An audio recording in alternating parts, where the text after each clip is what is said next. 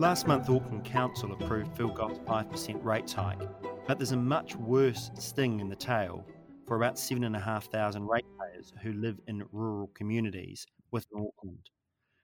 Those rural properties will now be deemed residential, which will see their rates bill going up by between 15 and 28% over the next few years.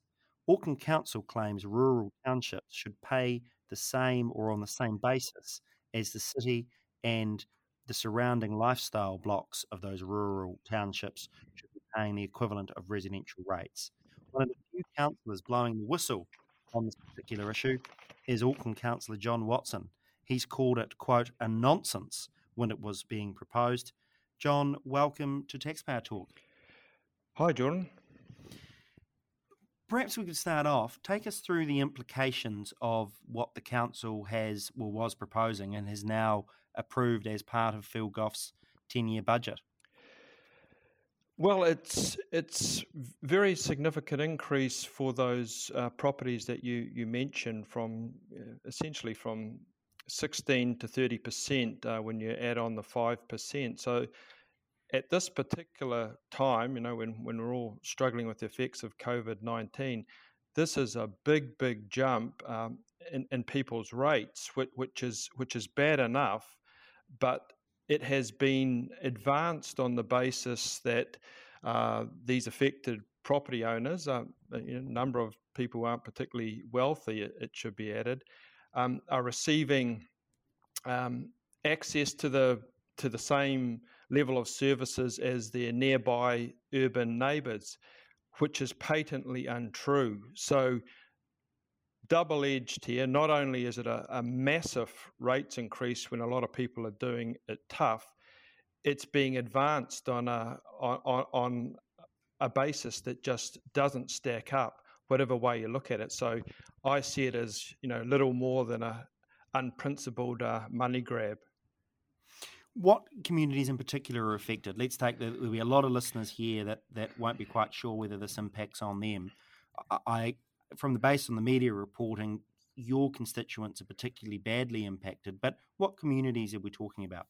Yeah, so there's a definite concentration in the northwest of Auckland, so basically places like Whenuapai, yep, Herald Island, Huapai, Kumeu. There's about 6,000 properties out there, and the balance of the other 1,500 are kind of spread around other parts of Auckland in the south, but disproportionately in the northwest, and in particular around that Hobsonville, Whenuapai, Herald Island area.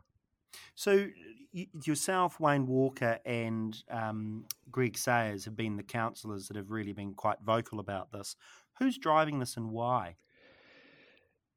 Yeah, good question. Well, I guess in the first instance, there's almost a desperation to find other sources of revenue, rates or otherwise. And someone stumbled on the notion that there's these people that enjoy, if enjoy is the right word to say, a slight rates reduction. So those people that are classified as rural residential. Where are these people? I never get emails from people saying my rates have gone down. I've been doing this for 8 years.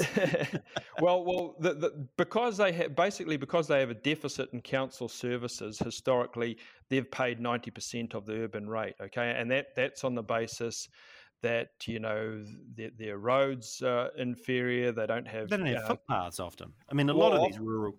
I mean, you see kids walking to school. Turn left at Silverdale instead of right, and there's a whole growing communities out there that have no services. Yes, so they have no footpaths in many instances. They have open ditches and swales. That's their stormwater infrastructure. When it rains in the winter, they have sewage seeping onto their berms. They don't have any curb and channeling. Their main roads, the main roads that actually access their townships, have no footpaths, no stormwater infrastructure, no ability to cycle, walk, or anything else. So the deficit is really significant. So as much as they pay 90% of the urban rate, the actual deficit is a lot more than 10%. But what goes with that, Jordan, and this is important to note, is that there's no programs of works to address these deficits. So it's not as if it's being advanced on the basis, well, the council's going to come along and do a whole lot of works to bring you up to the urban standard. No, there's no plans for the next 10 years and beyond to address any of this. So not only are the people now going to be paying rates for services they don't have, they're going to be paying those rates in the future for services that are never going to eventuate for 1, 2, 3 decades, who knows how long. And so come back to my question, who's driving this, or who really drove this within council? And if what you're saying is correct, that there's just no justification to be paying the same, or it's uncoupled to the services being received, is it just a revenue grab? It definitely is a revenue grab, but I guess if it's been driven by the bureaucrats, and it came out in the mayoral budget. So it's part of the mayoral proposal. So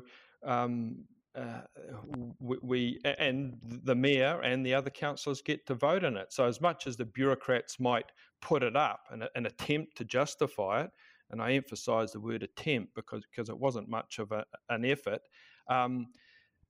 It is ultimately the politicians who sign it off. And in this instance, there was overwhelming evidence produced by the local residents, their ratepayers association, their councillors, their local board to show, look, this proposal just doesn't apply to these areas. It's unfair.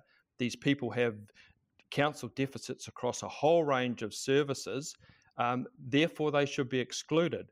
So they voted, as it turned out on the day, without contesting any of the evidence that was put up. So it wasn't as if they were putting up some, effective rebuttal to what the residents had said. They didn't even bother doing that. They just all stuck up their hand like sheep to vote through these 16 to 30% increase for these communities that are affected and are now going to have to try and pay these exorbitant rate increase. I want to get a little bit of a better understanding. I mean, John, you're probably one of the few what we'd call independent-minded councillors around the chamber. I mean, I think that it's fair to say that those on the right end of the spectrum would think you're a lefty, and those on the left end of the spectrum, which unfortunately is most of Auckland Council, are a bit suspicious of you. Do you think that we had a look back at your voting record, and you've signed our pledge the ratepayer pledge back in 2016. You've largely stood to that, although not always. Do you think that it is slightly strange that going through the papers on this particular issue, that the councillor at least behind it seemed to be the leader of the citizens and residents group, CNR, Desley Simpson? Is it somewhat strange that even the right within Auckland Council no longer sort of champion messages like the ones you've been running for your local community? Well, personally, I find it a little ironic. Yes, in this instance, the chair of the Finance and Performance Committee was an individual who, by all accounts, went out to the affected areas and signalled, at least to the Ratepayers Association individuals who turn up to show around, that that an exclusion was possible here. But when it came to the day of the actual vote, that sympathy to the local cause, if I can put it that way, seemed to fade pretty quickly.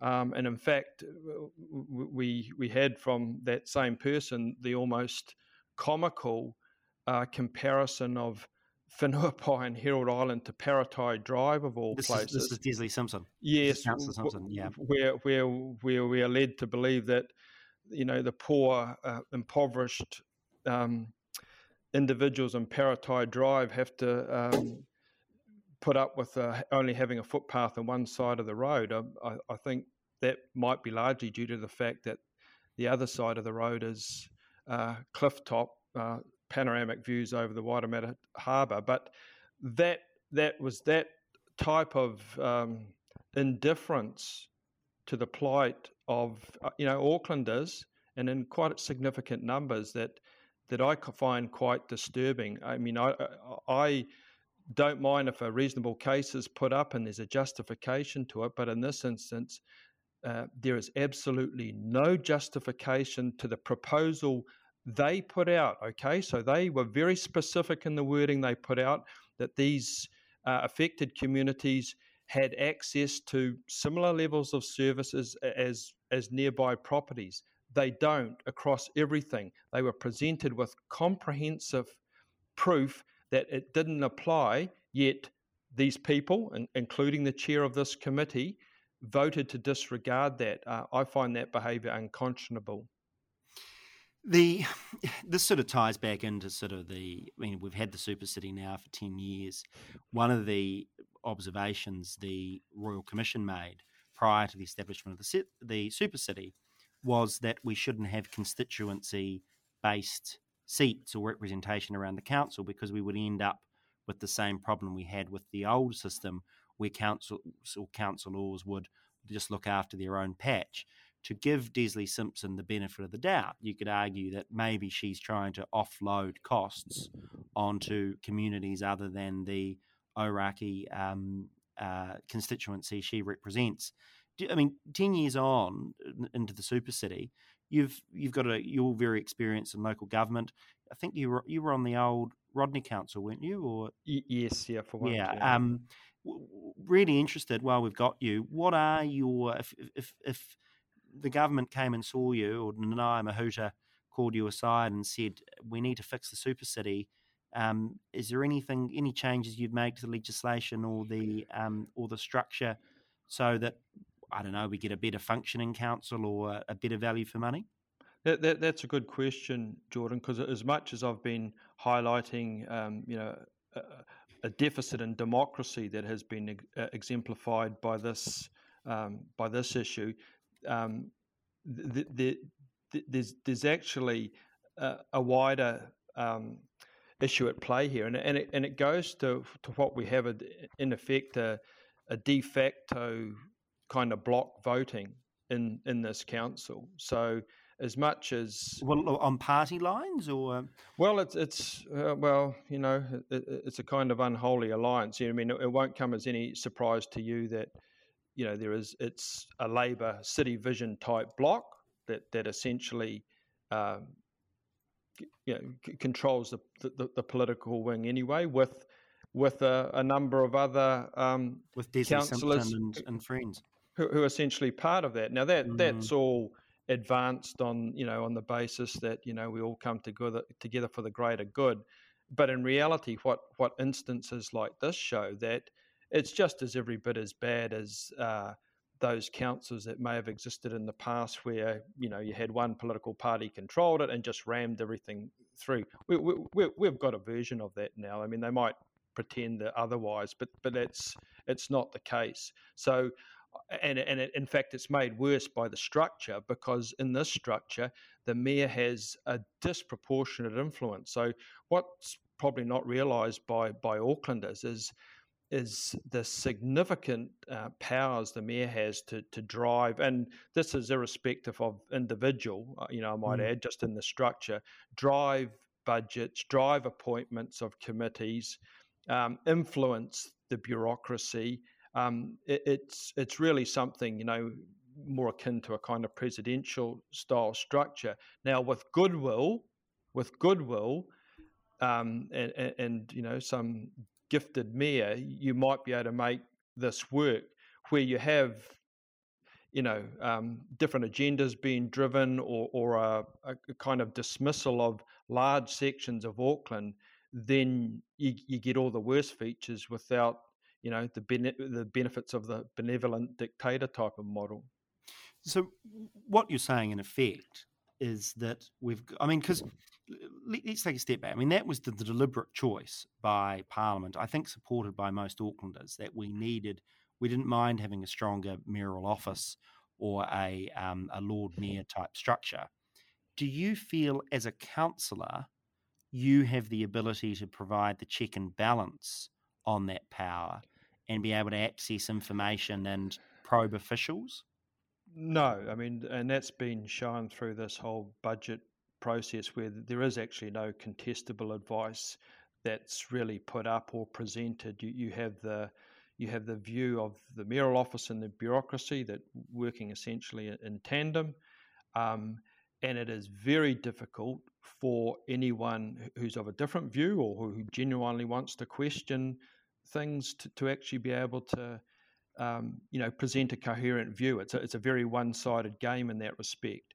I don't think that's good. That's not healthy democratically. And I think if you look at our performance in terms of financial management over the decade, we're essentially now we're at a state where we can't borrow anymore. So it's gone from 3.9 billion to 10.1 billion in debt. So and we're over the 270% debt to revenue ratio. So that's about $30,000 a household, I think now. Yeah.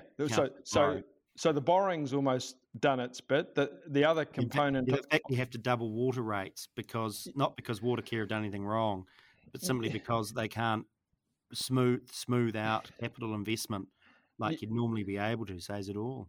Yes, I guess I'm just saying if you look at the position where we're in, where that debt has increased astronomically, and there's any number of reasons for that, and one of which is massive escalation in prices of significant infrastructure projects like the CRL for a start. We're now selling off assets at an unprecedented level, 450 million over the next couple of years. That's a significant level, and income producing assets, which is the disturbing part of that.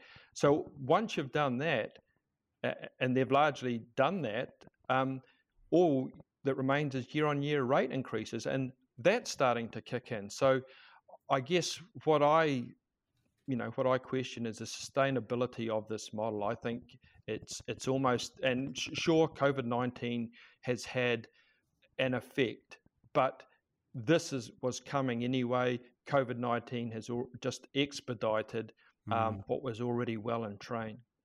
Okay, so let's wrap it up then, because this is a very negative approach, or it's not a negative approach. It's depressing to hear probably the suspicions of most Auckland ratepayers confirmed. How do we fix it? Or coming back to the question, if you were tasked with fixing Auckland Council, either if you were to find yourself as mayor or find yourself as drafting the legislation in Wellington, what do you think the most important change or changes would be to put us back on a sustainable path? Okay, I mean, it's probably the last thing people want to hear, but I don't think the super city structure has worked, and I would suspect that the overwhelming number of Aucklanders would endorse that view. Do you think it's not change; it's actually scrapping it?